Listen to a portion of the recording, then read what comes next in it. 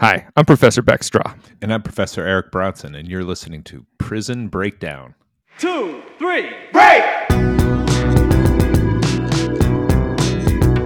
Hate to spoil his fun, but we're gonna bust out of here. 2, 3, break! I'm locked in here with you. You're locked in here with me. 2, 3, break! I can honestly say I'm a changed man. No danger to society here. God's honest truth. 2, 3, break! I'm not leaving this cell. I'll get out my way. The right way. 2, 3, break! Ahoy, dudes, and welcome back to another episode of Prison Breakdown. Oh, boy. How's everybody doing today? Outstanding. How are you, my friend? I'm doing great. Doing great. Producer, editor, Britt, how are you doing over there on the West Coast? Maestro? I am doing great. It's a nice 55 degrees and rainy over here. Yeah. That's a delight. It's a balmy 32 degrees, cloudy, little bit of wintry mix here on Roger Williams University campus. So it doesn't get any better than that in late January, right? I mean, it's kind of a hazy shade of winter. Impossible. I do love the Rhode Island winter. Yes. It is mild. Yes. So, I mean, it's so funny. 8 years ago when I was coming here to consider getting this job, be interviewed, the amount of snow that was piled up, it was over my head. I mean, there was mountains of snow everywhere across campus and in Rhode Island. And we have had nothing close to that since I've been here. So for 7 years, it's just been like this. The winters here are so easy. But I do miss the snow. I wouldn't mind a little snow here and there. Oh, for sure.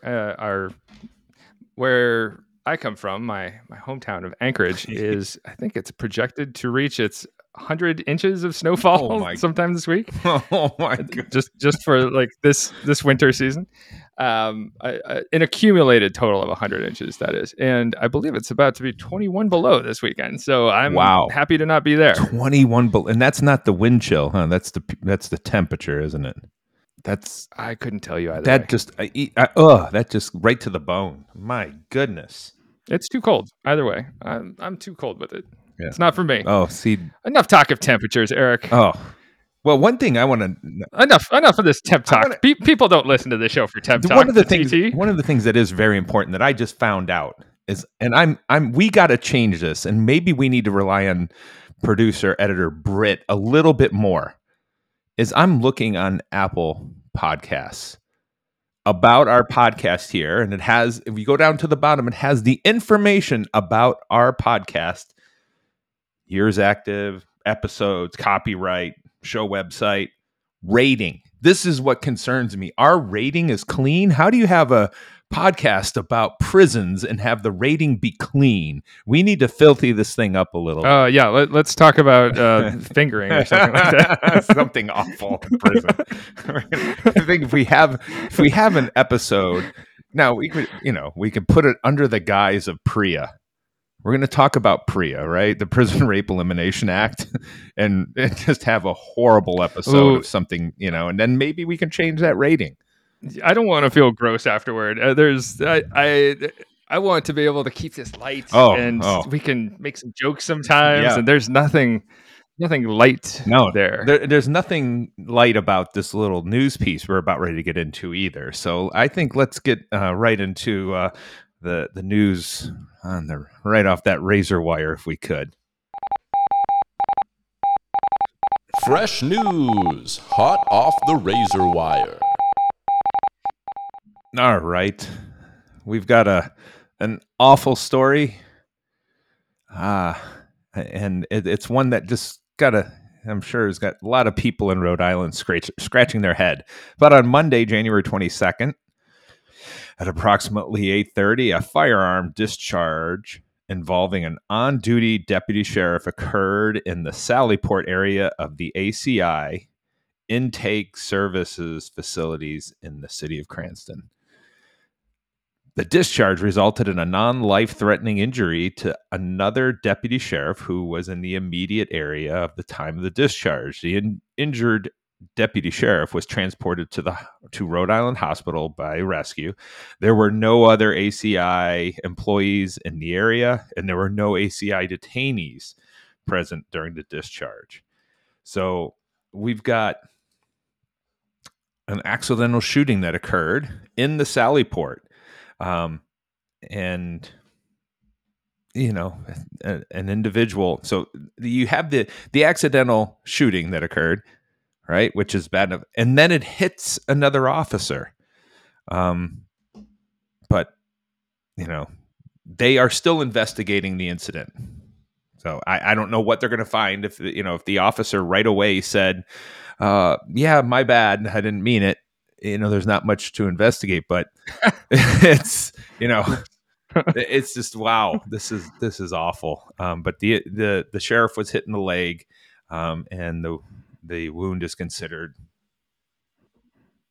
non-life threatening. So the officer should be okay. But that's all we have right now on this incident at the ACI Intake Center in Cranston.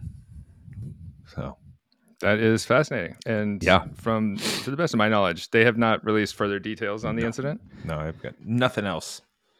No updates. I'm sure they're going to release information very quietly because they want this to go away and not be in the news. They want the people they want the people of the state focused on our bridges that are falling apart. Yes, indeed. Now, one thing I should point out, a lot of people listening to the podcast probably don't know what a Sallyport is or how it works. Until I worked at a jail, I didn't know how it works. So could you please explain Sallyports to our listening audience? Absolutely. So generally, most Sallyports, generally speaking, are a series of 3 doors. They can be just 2 doors. And what happens is one of the doors has to remain closed at all times while the other one is open. So we look at a hallway. A simple way to think about this is a hallway with 2 doors at each end. You can enter one door, and while that door is open, the other door must remain locked. Once you are in, that door is closed behind the individual, then the other door can open up and be unlocked, and that door behind you is locked while that door in front of you is open. A lot of places that are higher security have a series of 3 doors in a row to go through. So you could go through an actual steel door and then enter a series of 2 gates to gain entry into the actual institution when you're entering a prison. So you're going through a steel door, 2 gates, and then actually another steel door. But all this way we can maintain order, and we know who's where when they're entering these institutions. The prison I worked at, these doors were all controlled by camera and one computer.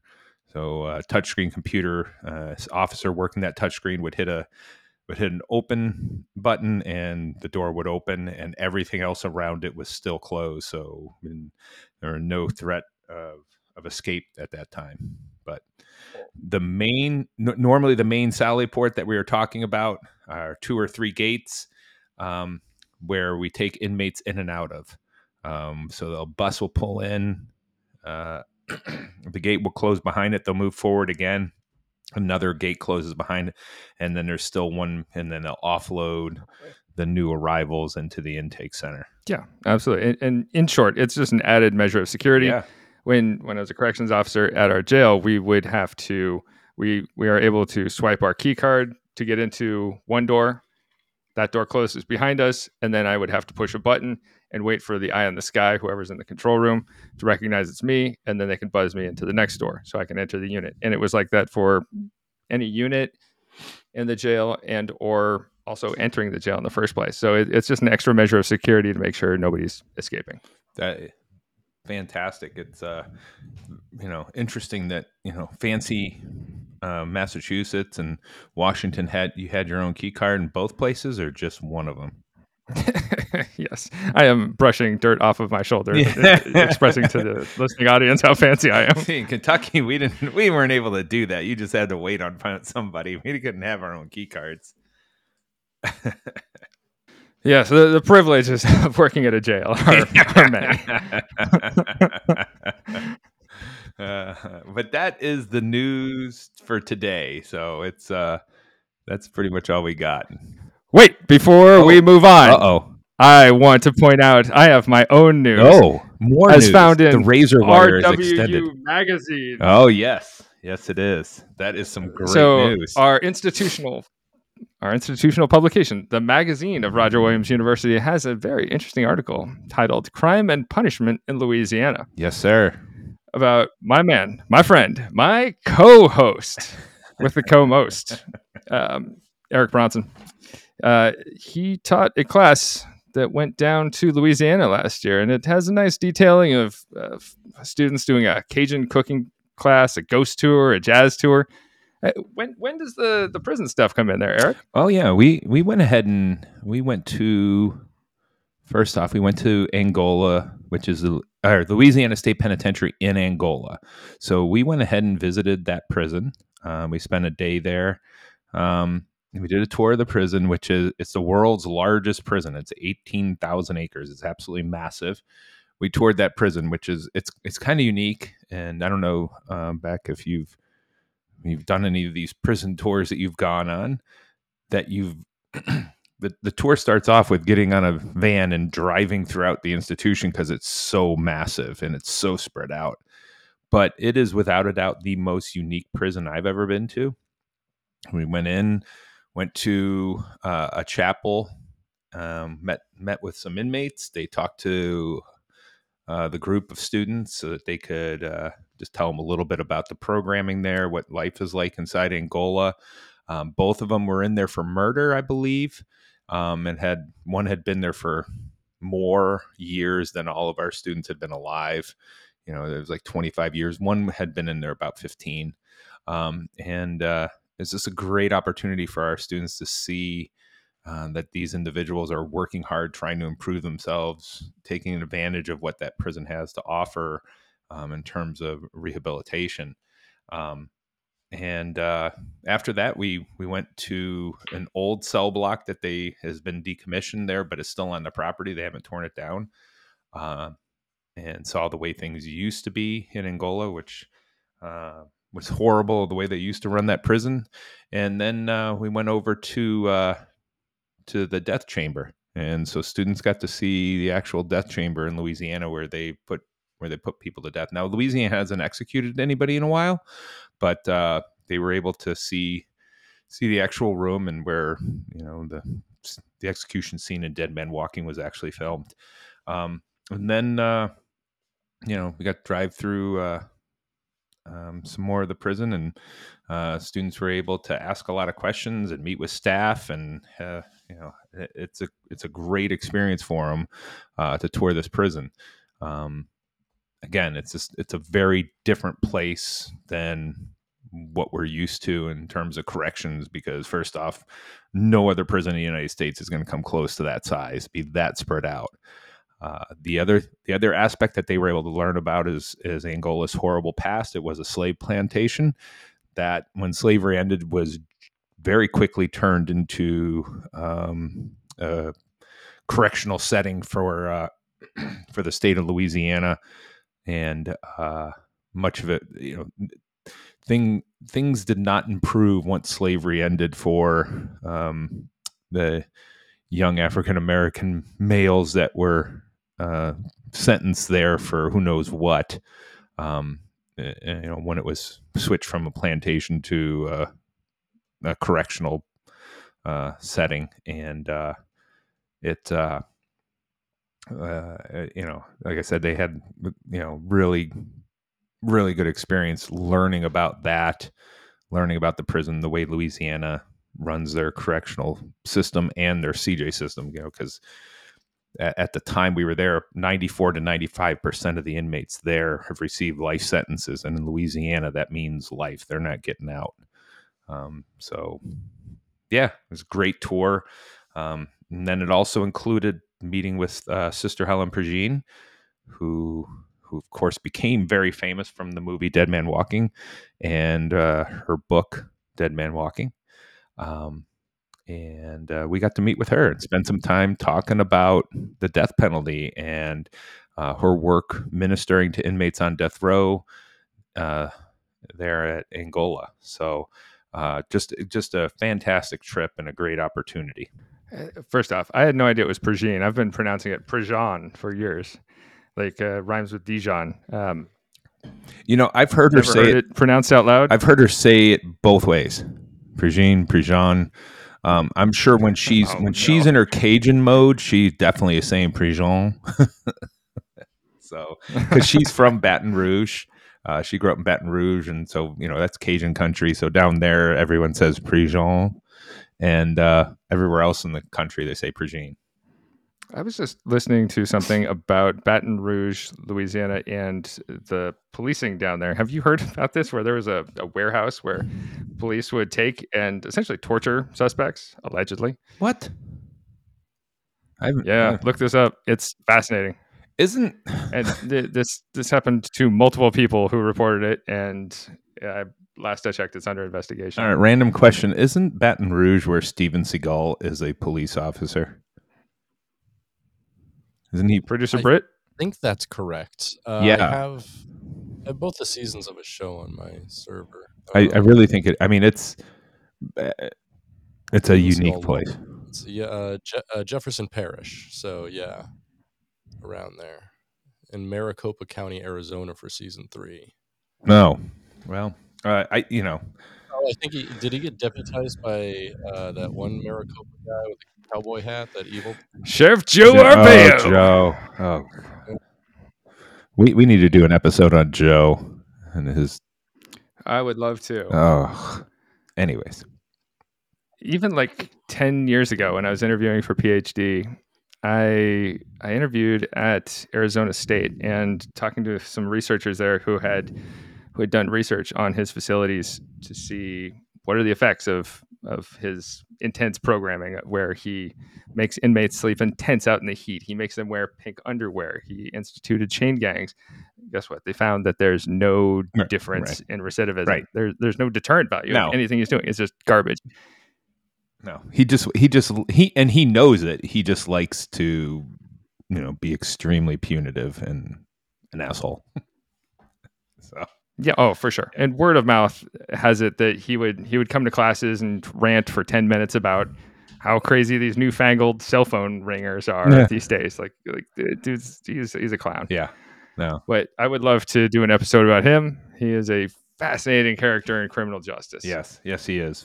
But returning to the other news, I think, one of the things that we, that we can take away from that trip is just encouraging students to really think about the way we do things in New England, the way we do things in the United States in terms of our punishment. And, having somebody, Sister Helen is 83 right now, I believe. And she's just as sharp as, when I met her 21 years ago. Just as sharp. She's an absolute pistol when you talk to her. She doesn't let the students just sit back and talk to them, and they're not allowed to be passive. She's asking them direct questions, making them participate in the discussion. She was wonderful. I hope we can do this again in the future, where you and I take students down there soon, and maybe this fall, could be October 20th for the rodeo at Louisiana State Penitentiary, and that way we can take some more students down there to learn about a new culture and actually see the prison in greater detail. Let's make it happen. Yes, sir. We're taking this podcast on the road. Yes. Oh, that's going to be great. I think Britt should fly over and meet us there. Yeah, producer Britt, come join us. A bunch of Zoom recorders. We could do it live. I could spend my life cutting it together. Yeah. or we could just record from the hotel room. There we go. Afterward. There we go. Actually, I like that. I like that a lot. Yeah. Make everything a lot easier than trying to get radio equipment into a prison. Yeah, because they will look through your car when you pull in there for the rodeo. So pretty cool. Yeah. Shall we move on to the topic of the day? Oh, I'm so looking forward to this topic. All right. Now, Eric, if I were to say FF, what does that mean to you? FF? Yeah, those initials. Those initials. Boy. I'm trying to think about what those initials might mean to me. You know, I can't think of anybody. Would it be Fred Flintstone? Oh, that's a good one. Yeah. Or there's so many things. We have feeding frenzy, family feud, a flagrant foul, a basketball term, friends forever, like you and me. Yeah. Fatal Fury. Yeah. Final Fantasy, Flashback Friday, finger foreplay. There's. No, let's abolish that. Rating is gone. But no, it is none of those things. Instead, that stands for Family February. Family February. This month, we will be talking about families. Families. Oh, I love it. All right. And so families and prison relationships. So today we're going to talk about a few studies that have been done relating to children of incarcerated persons. And I would like to eventually get a guest on the podcast that has an incarcerated parent or has had an incarcerated parent. That would be great. I know of a couple, and they should be able to. I would love to hear more about firsthand experience, what it's like. That would be. I think you figure there's got to be plenty of people that we could pull in that would love to, take a few minutes to talk about what it's like to have a parent that, for whatever reason, they really don't have access to, that, that relationship is strained because, they can only talk to them on the phone every so often or go visit them every so often, or they're locked away in another state or across the country. Man, that's tough. Indeed. So let's get into the facts here. 95% of people who are incarcerated are going to get out eventually. But the war on drugs and movements with get tough policies have resulted in the U.S. having the highest incarceration rate amongst all countries. And this results in a lot of deep breaks in family life. And so we have over 2 million children out there under the age of 18 who have at least one parent in state or federal prison. And we know that from a wealth of research, removing a parental figure from the household of a child can create emotional strain. It can create financial strain. And we also know from research that family contact during incarceration through visitation leads to lower recidivism rates. There are connections there. People are keeping, if I'm incarcerated, it's me keeping a foot on the outside. I'm not burying myself in prison life. So there is this pro-social connection. And we find that commitment to family roles after release can help former inmates develop these pro-social identities. And so we find that providing services to the family members of former inmates leads to all these positive outcomes for the formerly incarcerated person. We find decreases in substance abuse, fewer physical problems, fewer mental problems, fewer emotional problems. And family support can lead to help with employment and, as I mentioned, reduced substance use for formerly incarcerated persons. So first, I want to review a study from 2016 by Tosca, Mulvey, and Rodriguez called Families Coming Together in Prison, an examination of visitation encounters.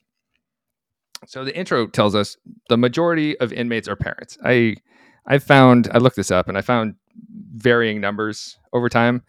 It is roughly between 50 and 70% of people have kids on the outside. But imprisonment reduces someone's likelihood of marriage. It's tied to these relationship issues and contributes to family instability. I just read a book called No Way Out by Duck Waverly. Did you ever read that one? I can't remember if I don't. I don't think I have.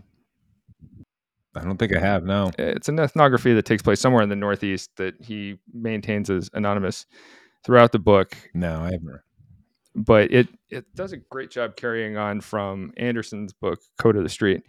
And in it, he talks about how some men are just not marriage material. And a lot of these men are considered not marriage material by women of similar age or men of similar age because of their incarceration history. It makes them appear more unreliable. And it also creates these financial strains. Imprisonment itself creates financial strains. The remaining caretaker, if we're married and you go to prison, I end up solely responsible for the children, and I become this sole source of monetary support for you who is in prison. That can be a real strain on families. And we find that incarceration of a parent leads to all these consequences for children. There's like mental health difficulties, problems in school, delinquency, and it can have negative outcomes, like leading to this intergenerational cycle of familial imprisonment. Not necessarily leading to it, but at least contributing to it. But we find that visitation is really helpful. It allows people to communicate in person about parenthood, sobriety, family well-being. It is this opportunity to repair damaged relationships. And family members can settle the past, they can discuss the present and their plans for the future. Visitation is beyond important for people inside. It is maintaining those links to the outside. It is maintaining some semblance of normalcy and links to the greater culture. So one of my favorite parts about going to Angola during the rodeo season. So for those of you who don't know, aren't familiar with the rodeo at Angola, Louisiana State Penitentiary at Angola, we just call Angola, holds a prison rodeo, very unique. They make, I mean, it's a pure spectacle. All right. But they have a rodeo that actually takes place where the inmates are participants. But there are two other things going on. There is a crafts fair going on where the inmates are able to sell their goods that they make in the prison while they're there in hobby time or crafts time. And then there's a carnival that's taking place where they actually have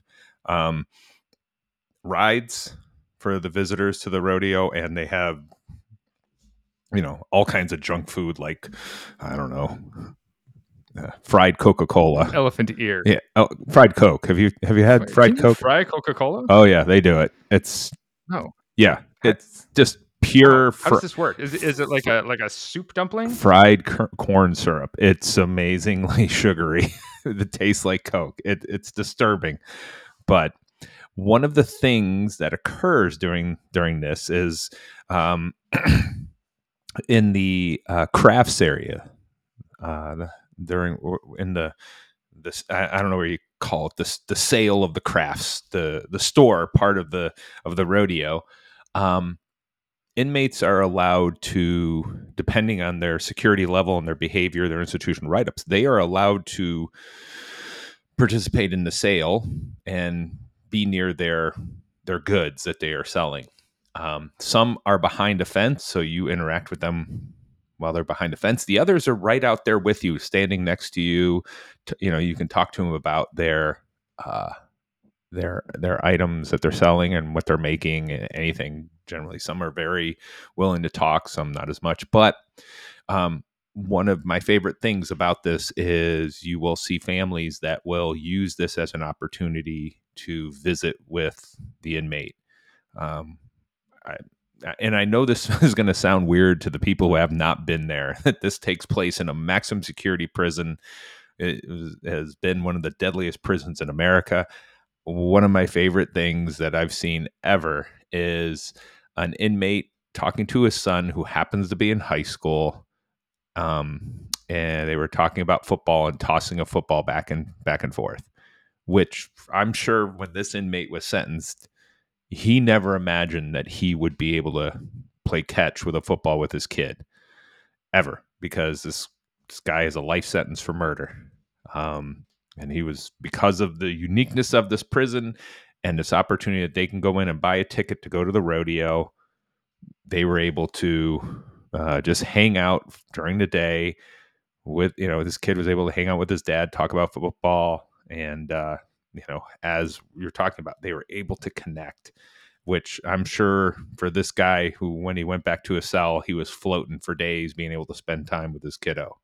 Again, really unique. That's not normal, but something interesting for consideration when we're talking about visitations for family to prison. Oh, that is fascinating. I wonder what the search process is for even entering that part. Oh, you mean that area with crafts? Oh, it's you just, if you have your ticket, you go in. I mean, they take a peek in your car, but they tell you here's all these things that aren't allowed in, and there's not much going on in terms of searching. I've never been searched when I walk in there. That's fascinating. Yeah. You would think that would be such an easy entry for contraband. Yeah, but they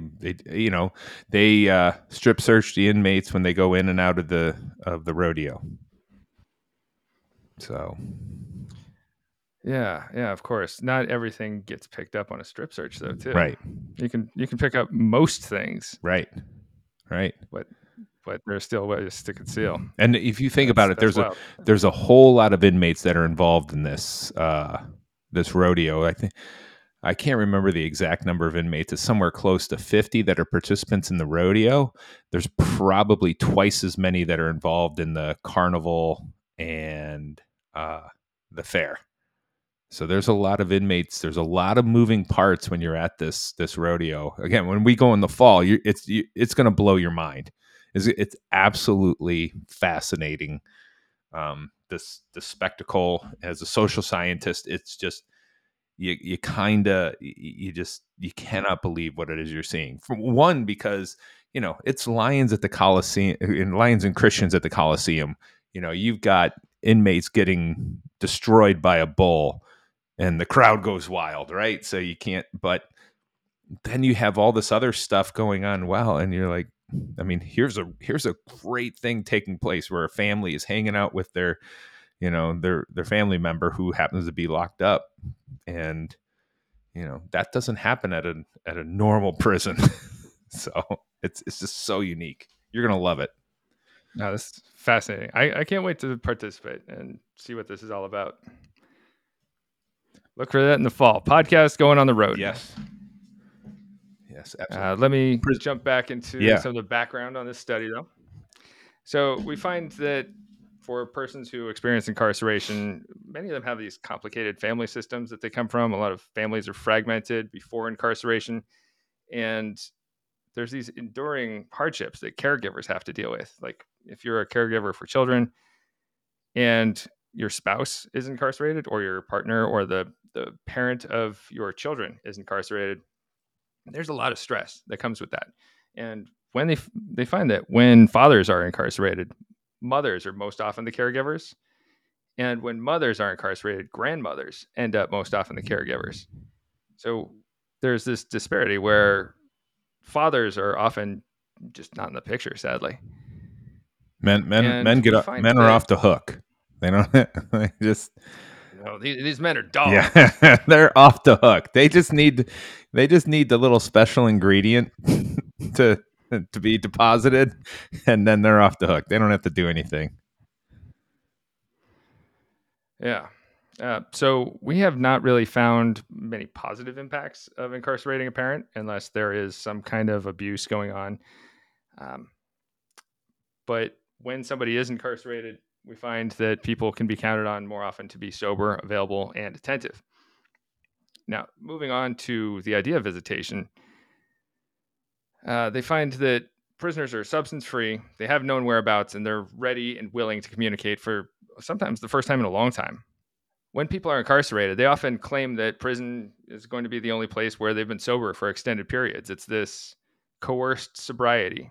It's a temporary solution. It's not treatment. It's not treating the roots of any kind of substance abuse, but it is at least this sobriety where they can be counted on at that time. We find that visitation increases the likelihood of family support post-release. It's correlated with these reduced levels of family conflict, and caregivers give support and in turn expect prisoners to contribute their fair share to the family's needs. So they're able to fulfill some of these parenting responsibilities during the visitation periods. Now, for this current study, the study that we're talking about examines interactions between incarcerated parents, caregivers, and children during visitation. It was done through a bunch of semi-structured interviews and caregivers of children who have visited an incarcerated parent in the Arizona Department of Corrections custody. There's a range of caregivers that are interviewed here: mothers, fathers, grandparents, other relatives, and non-relatives. And the sample of 52 people was racially and ethnically diverse. In the findings, they demonstrate that family time is when the family engages with each other through meals and games. That can be helpful. They're recreating the sense of family with food, with play, with physical comfort, like holding hands, or children under 6 getting to sit on the inmate's lap, like you would with a parent and child, playing catch, reading stories, playing cards, looking outside, laughing. It brings some sense of normalcy to people. And physical interactions and activities they engaged in while visiting created the sense of togetherness. It made people feel more in touch with their family. The study also finds that attempts to bond are directed toward building and repairing relationships between children and their incarcerated parents. These relationships may be strained, they may be non-existent in some cases. And most incarcerated parents were involved in children's lives before incarceration, but now they're seen as strangers due to long periods of incarceration. If you were locked up for even 5-10 years of a child's life before turning 18, that's a really long time. Yeah. And the other thing is when you miss major life events, for an individual, they, that resentment can, even if it's not something a conscious decision, but when an individual feels like, oh, mom and dad missed my whatever, their 8th grade graduation, which I'm finding out is a thing. I talked to Eric's kids, and they said they wish he was absent more often. Yeah, right, exactly. It's like he's around too damn much. But it, that resentment sets in, and all of a sudden, as soon as there's some resentment, then the child doesn't want to bond with the parent. So it can be tough when they get back out of prison and re-enter society. For sure. And so they find these declarations of family responsibilities in some of the sample. 23 people in the sample said they recognize some of the sacrifices and costs that come with caring for children due to economic strain and other challenges. And they stated that the parental roles and duties that should be assumed by the incarcerated parent upon release give them an opportunity to be heard. And they demanded that the person incarcerated does better. There was also some messages of reform that some of the sample talked about. There were a couple dimensions here where the persons incarcerated talked about sobriety and improved mental health since they got incarcerated. And visits were used as teaching moments for children to dissuade them from the street life and a criminal lifestyle. So taking a glance inside prisons, kind of the idea behind like a scared straight, even though we know scared straight doesn't work. But man, people love watching video clips of Scared Straight. That does well on. I've never watched Scared Straight. Have you? What? How have you not watched this? I'm too young for it.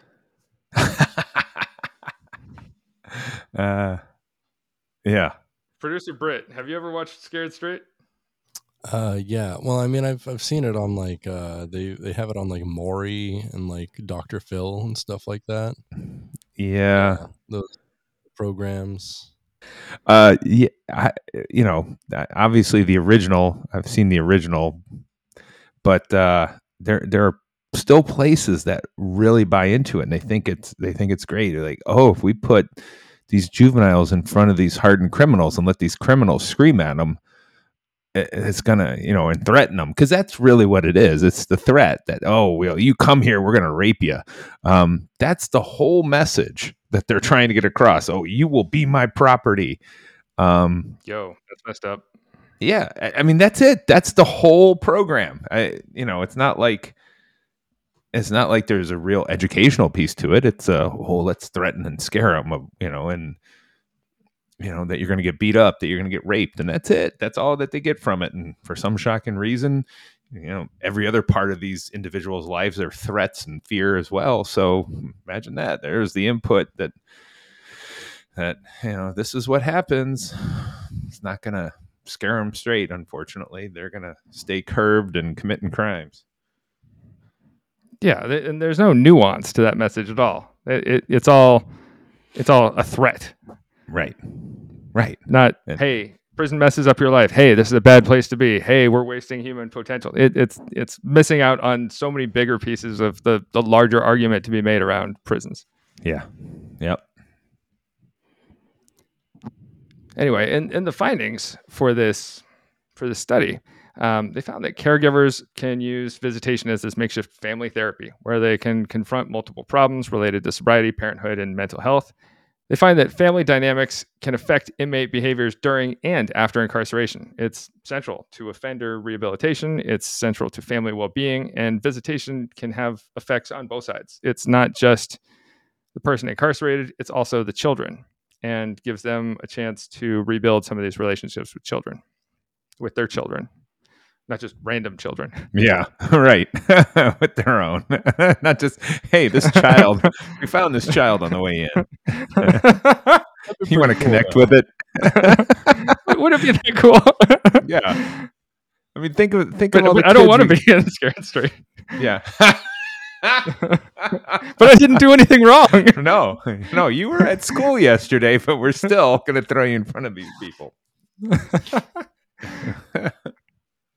So I've got another study here by Levine and colleagues. It's called Examining the Effect of Incarceration and In-Prison Family Contact on Prisoners' Family Relationships. And it looks at relationships with family and partners of incarcerated persons. The study was based on responses from 233 Chicago-bound male inmates before and after release from prison. And it was a 4-state longitudinal study involving these in-depth interviews before and after release. And in the study, they found that 25% of the sample was married or lived with someone like they were married before incarceration. 61% had children under the age of 18. 36% reported having at least one minor child living with them. At least one minor child. One person had up to 20. Or at least one person in the study had up to 20 minor children living with them. Imagine trying to care for 20 minor children. That had to have been like a researcher documentation error. Wow, 20? Yeah, that's like, imagine that though. Like that's 10 times the amount of children you have. Exactly. We could not handle one more child, let alone 18 more. It could be, I'm a horrible person. We just can't, we couldn't do it. No. When you're as bad as me, you don't want to influence anybody else. So, 20, no, there's, wow. I mean, that's indeed.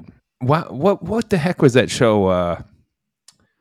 19 and counting that turned into 20 and 21 and counting, where they're just trying to get, where they had all those kids and they're, the whole theme is that, we have a lot of children.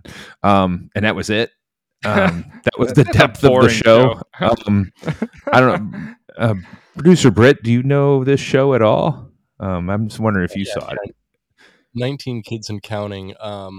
It stars the Duggar family, who have become like incredibly embroiled in a bunch of scandal involving sexual assault and things like that, and like shocking ancestral stuff. Shocking that stuff.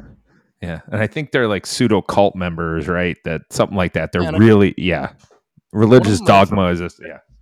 Recently or something, I want to say. One of them was in Congress. I think it was. I think it was Jim Bob Duggar. I believe that's the guy's name. He was a congressman for a minute. Wild. Yeah, it is indeed wild. But I'd heard of him, and I kind of know of their legacy, if you want to call it that. I didn't know about this show though. That sounds rough. No, it's just horrible. I mean, just It was probably like an A&E or something like that. It was, hey, let's just throw money at this family because they have a bunch of kids. It's no depth to it, obviously. Pretty shallow plot line. we just have babies. We're a baby factory. I mean, I think the one thing you have there is you have 21 built-in characters for your show. That's true. You know, and these are people who will probably be paid minimally, and the younger ones probably not at all. Oh yeah.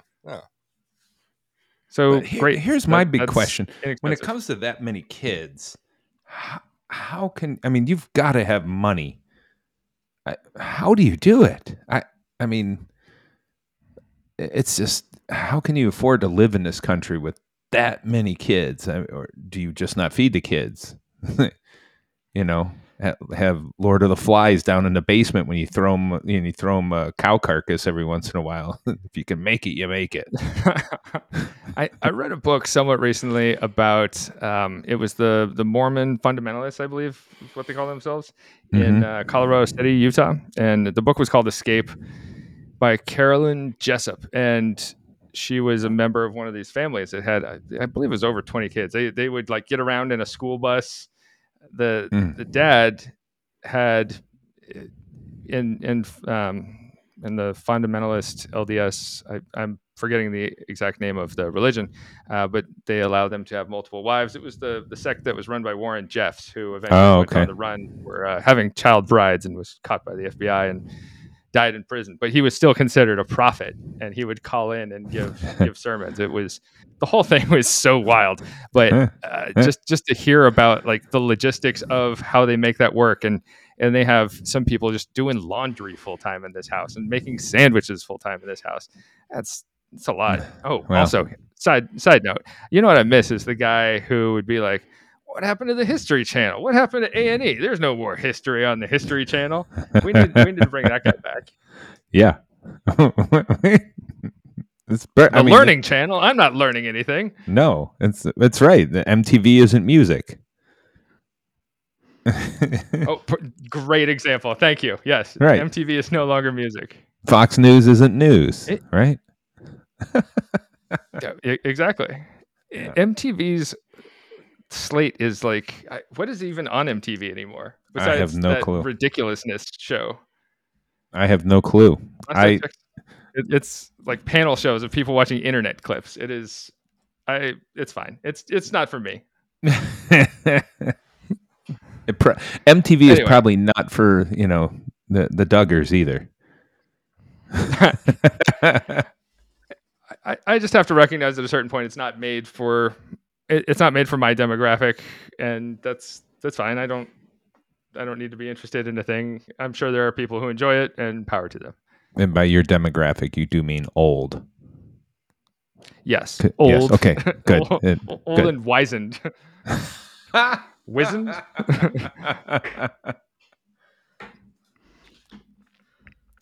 Now, moving on. Let's talk about this. Oh, going back to this study.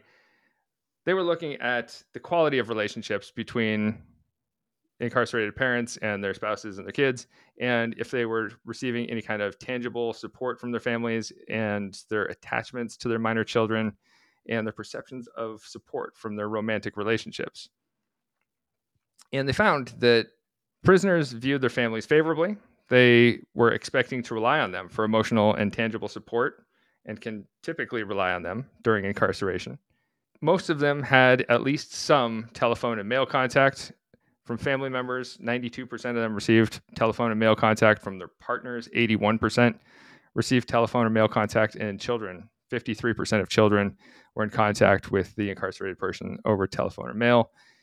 In-person visits was a lot lower. The partners were only 29% of partners made the trip for in-person visits, and other family members and children, it was about 13%. And inmates, the reasoning that they typically gave, the prison is too far away and telephone calls are too expensive. And that is a real problem we run into here. We especially find this problem when it relates to women's prisons too, because fewer women are incarcerated. You take any given state, you take Massachusetts, for example. There's only 1 or 2 women's prisons throughout the entire state. So if they're in eastern Massachusetts and you live in western Massachusetts, that's quite a drive. Yeah. And we talked about this in the past, but it's just too far for some people to go, especially when people are caretaking for children and they may be working more than one job just to get by. This is especially true when you look at the federal system, because you can get shipped anywhere in the country. Now, the prison systems, Department of Corrections for the states, or whether it's the Federal Bureau of Prisons, they do try to keep individuals close to home. But definitely for female inmates, or definitely when we're talking about the federal system, you could end up in a different time zone than where your family lives. And that makes it really, really difficult for them to come see you. Yeah, and that would be rough. So in terms of what they find here, they find that pre-prison relationship quality predicts post-prison relationship quality. And as far as visitation from partners, that predicts higher post-release relationship quality and support for these respondents who had these high levels of relationship quality before prison. So if your relationship quality is pretty good before prison, visitations only help to maintain and nurture those relationships. It also predicted lower levels of relationship quality and support for respondents who reported low levels of relationship quality before prison. So visitation, essentially, these findings are saying visitation is going to maintain whatever level of quality your relationship was before prison, through prison, after prison. So what you're saying is my in-laws won't come and visit me in prison either. Who would? Yeah. Well, I mean, that's a good, but driving home the point, they don't like you. They're not coming to see you. I'm just like, producer Britt and I would come visit you because we think that would be an excellent opportunity to podcast. Yes, from we can do a podcast and visitation. Yeah, I'll smuggle in some recorders through my butt cheeks. Well, press record. You just got to shift uncomfortably. Well, I'll change a little for that one. Britt, why does this microphone smell different?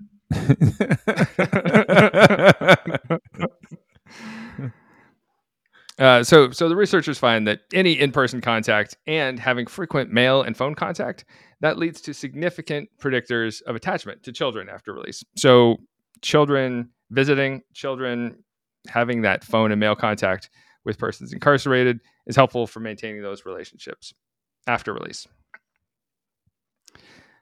Other interesting results, they find that the levels of family support and relationship quality are consistent over time, and they're generally immune to the effects of incarceration as long as there is some kind of contact involved. Contact with the family helps to improve relationship quality and level of family support after prison. And they find that contact with children itself is not necessarily a predictor of relationship quality of support, but it is a predictor of how attached and involved they are with children after release. Now, some of the policy implications we see here, prisoners' expectations about relationship quality and support were typically met and exceeded. When we separate people from their partners and their children, partners and children might suffer more during the incarceration period. And we also see that inmates' relationships with family and children can be improved by increasing contact during imprisonment. So opening those doors, having more opportunities for visitation. I believe it's only 3 states that currently do any kind of overnight visits, any kind of conjugal visits even. Mm-hmm. That's crazy that it's so few, because this is a thing that I think it was Office Space probably led to capturing in the national imagination, where they mentioned conjugal visits and we go all right, that's a thing. But they just aren't a reality for most prisons. Right. And it's we live in such a punitive country that we lock them up and throw away the key, and also forget that when we're doing that, we are disrupting the family, we're disrupting the community, and these are attempts to try and keep that connection between families, keep that connection to the community, and understand that these individuals are going to get out and re-enter society. But also there's the family members that are still there. So having some type of connection to the outside, that's a good thing. So yes, absolutely. And it's not treated as such. Right. And if you want to call a loved one, if you want to call anybody, it can be prohibitively expensive for many incarcerated persons. Definitely. I don't know the exact prices, and I'm sure they vary across jurisdictions, but the contractors that they use for the phone companies, it's out of control. Phone calls are often limited to 15 minutes across prisons, and even then it is a prohibitively expensive cost. I don't know, maybe 25, 50 cents per minute, which adds up very quickly. Yeah, it's something where, these companies that are doing this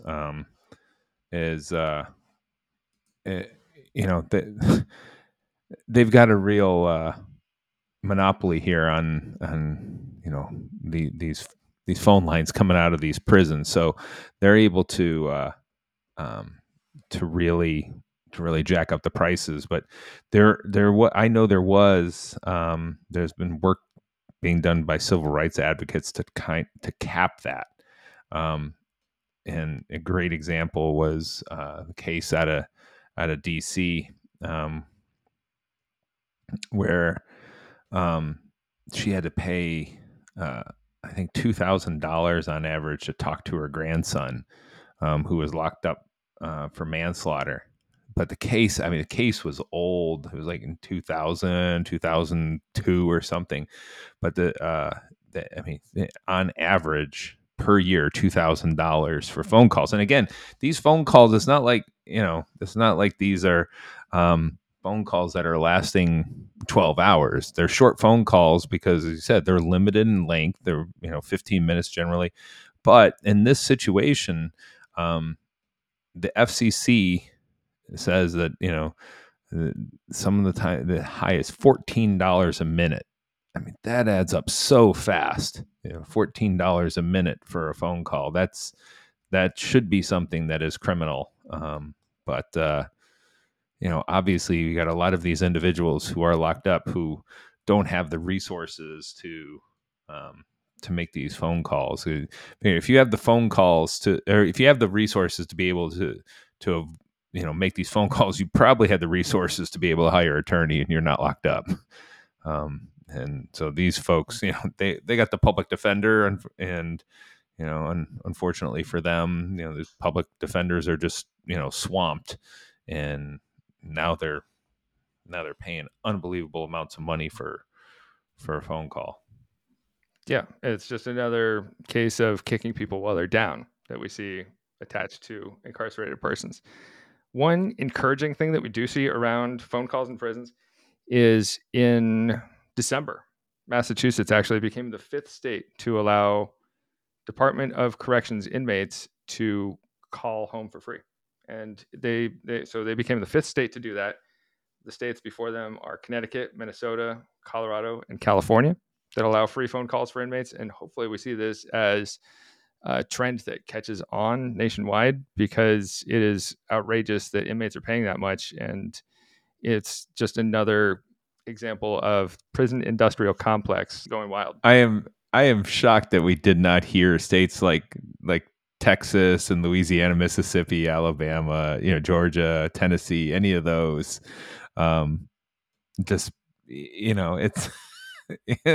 think about those highly punitive states. They're not going to allow inmates to call home for free.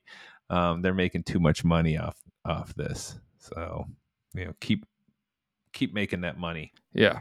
I think it's a real uphill battle for a lot of the states. They're not pushing for any kind of compassion for inmates contacting their families, even if it could benefit them in the long run by building these family relationships and helping people maintain community on the outside, which ultimately can help with desistance from offending. Yep. So anyway, the point of the study, it's important to encourage contact between inmates and their children and their partners, since they are less likely to remain engaged with them during incarceration. And some of the solutions we have here, we remove some of the barriers to contact, allow more opportunities for visitation, encourage contact through programs to reinforce closer relationships with children or partners. So make programs like you want the dad and the kid to have a catch. Maybe have some kind of sports program where they're allowed to come and join the parents for an afternoon every week or every month, anything. We could reduce the cost of phone calls or make them free. And we could also house inmates closer to the communities they come from. Here's in today's technology, because this is something that I think would just be simple. It wouldn't cost a lot of money, and would be, I think, completely uplifting for a lot of these inmates. Is we have youth sports. So if any of their kids are playing sports, but also, if their kids happens to be in the play, so if they're in the theater, any, band, choir performances, we have streaming services. And if it's something that, hey, we know it's an actual event, it's, the elementary schools is going to have their holiday choir sing, and it can be streamed. Why not let the parent, because we know we have these devices, why not let them enjoy that? Why not let them stream their kids' baseball or soccer game, just so that they can, it's just something else they can pick up the phone then later and talk to them about, and and connect with. You're like, hey, I watched you do this in the game. You're doing great. Why not do that? Because again, it's all these youth sports programs now are streaming their kids' sports. And if they can do that, so can the theater, so can the school, so can any of these activities that, in hell, we could stream the science fair. So parents that are locked up can watch their kids nervously present to, the volcano when they're in the third grade. But again, it gives them something to connect over. Yes, absolutely. Preach, dude. That is right on track. I want to touch on one other study very briefly by Wright and colleagues, where the study was about buffers against crime. And the study finds that if we're looking at buffers against recidivism, what makes people not want to reoffend when they get out? And some of these buffers include relationships with family, friends, and significant others, because these relationships lead to support. They lead to social capital. They lead to motivation to do better and opportunities, these connections that they make out in the community. The effectiveness of these supports can be reduced due to some certain variables like drug use and poverty, disadvantage, pride, shame, or lack of interest or desire to make positive changes. But generally, the finding is that these attachments we have to people on the outside are so important, and they can protect against recidivism. And there's plenty in criminology theory to support that. Yeah, so it's obviously this is one of those ones that it makes a lot of sense in terms of when we are able to support individuals out in free society, they're less likely to turn to that life of deviant behavior, criminal activity, and it's also, I think, driven home though the point that the absence of resources, it's not only in terms of money, networks, but family, how devastating that can be for individuals prior to getting locked up, and then when they come out, it makes such a big difference when they come out of prison, if their family is there to welcome them, if their family is there to support them, if they do have strong individuals, strong bonds that are willing to help them get reestablished in society, that can maybe help them get a job. That is such a key to being successful. Couldn't have put it better myself, EB. Now, let's close the book on this topic for today. We'll pick up more family chat next time, because it is FF. It is Family February. Family February. Producer Brick, can you put some like reverb on that or something? Family February. Echo. Family February. Family February. Sure. Okay. Family February. Family February. Family February. Yeah, there was definitely some echo there. That worked. Oh no, I mean like in post, touch it up with. Oh, that works. Family February. All right. Well, with that, let's get over to our favorite part. And I have been waiting so intently for the past 2 weeks to hear our next movie minute. I am just I'm almost drooling over it. I cannot wait. With bated breath. So this one was a doozy, so I'm going to have to ask you to break the rules for me and allow 2 minutes for this movie. Oh, I don't know. Can we do that? Indeed. Do you have a theme? Movie minute. Movie minute. 60 seconds with producer Britt to talk about movies. Wait. Hold up. I thought you were going to play like a movie 2 minute. No, I did not make a space for that. Okay. No, that's okay. So let's put 120 seconds on the clock this time. Nice. Caged Heat 2, Stripped of Freedom from 1994 is supposedly a sequel to Caged Heat from 1974. However, the only real connection the two movies have is having a women's penitentiary.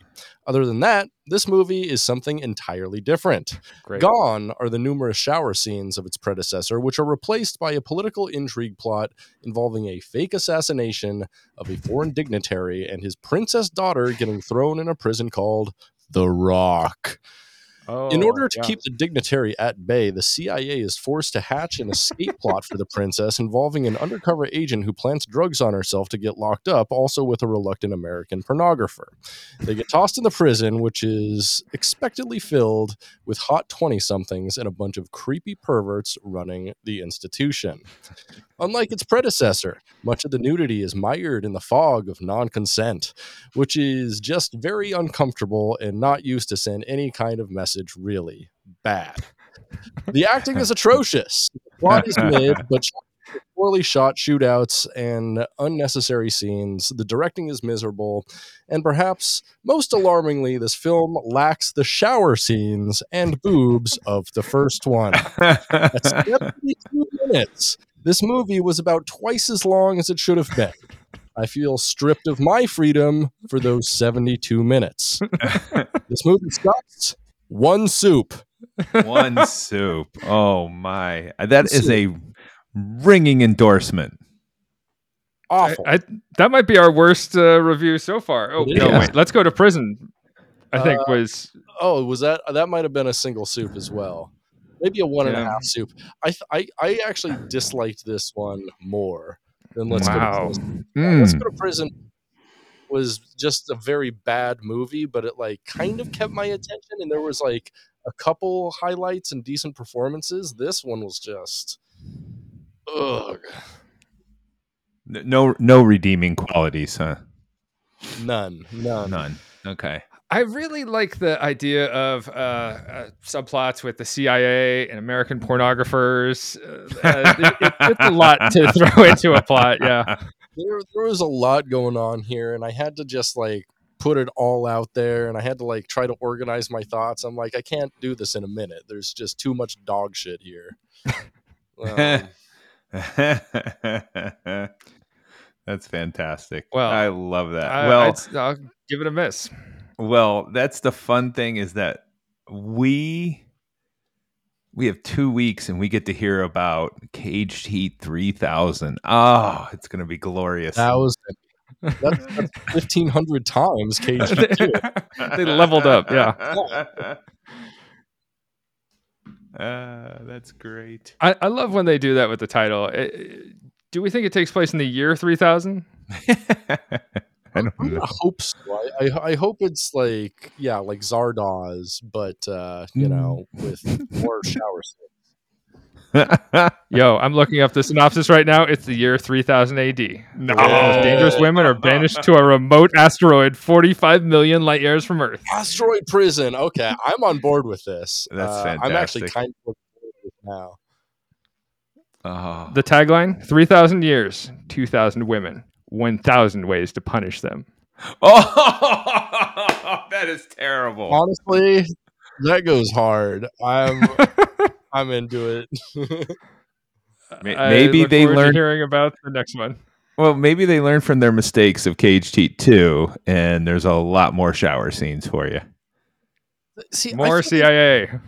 I feel like the mistake was calling it Caged Heat 2 because it implies maybe there's some of the same characters. Yeah, maybe it's a continuation, at least spiritually, of the first film, but it's really not.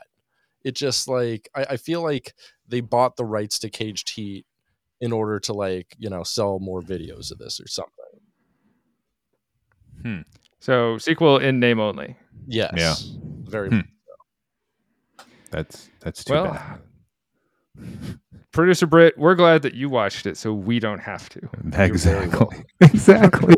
I love it. All right. That's been Movie Minute. That's been the podcast. Yes. Thank you for listening. Please rate, and subscribe. No, don't even love, rate, and subscribe. Give us 5 stars. Wait, what does it cost you? Nothing. Just give us 5 stars on your favorite podcast app. Give us 6 stars. Yeah, give us 6 stars. Yeah. Give us the most amount of stars that you possibly can. Yeah. Demand it from Apple and Spotify. Oh yeah, if it's out of 10, give it 6 stars. That's probably what we deserve. And let's change that rating, damn it. Give us 10 stars or 5, whatever the top is. I don't care. Please rate, and subscribe on your favorite podcast app. Thank you for listening. And until next time, this has been Prison Breakdown. I'm Beck Strah. And I'm Eric Bronson. Lights out.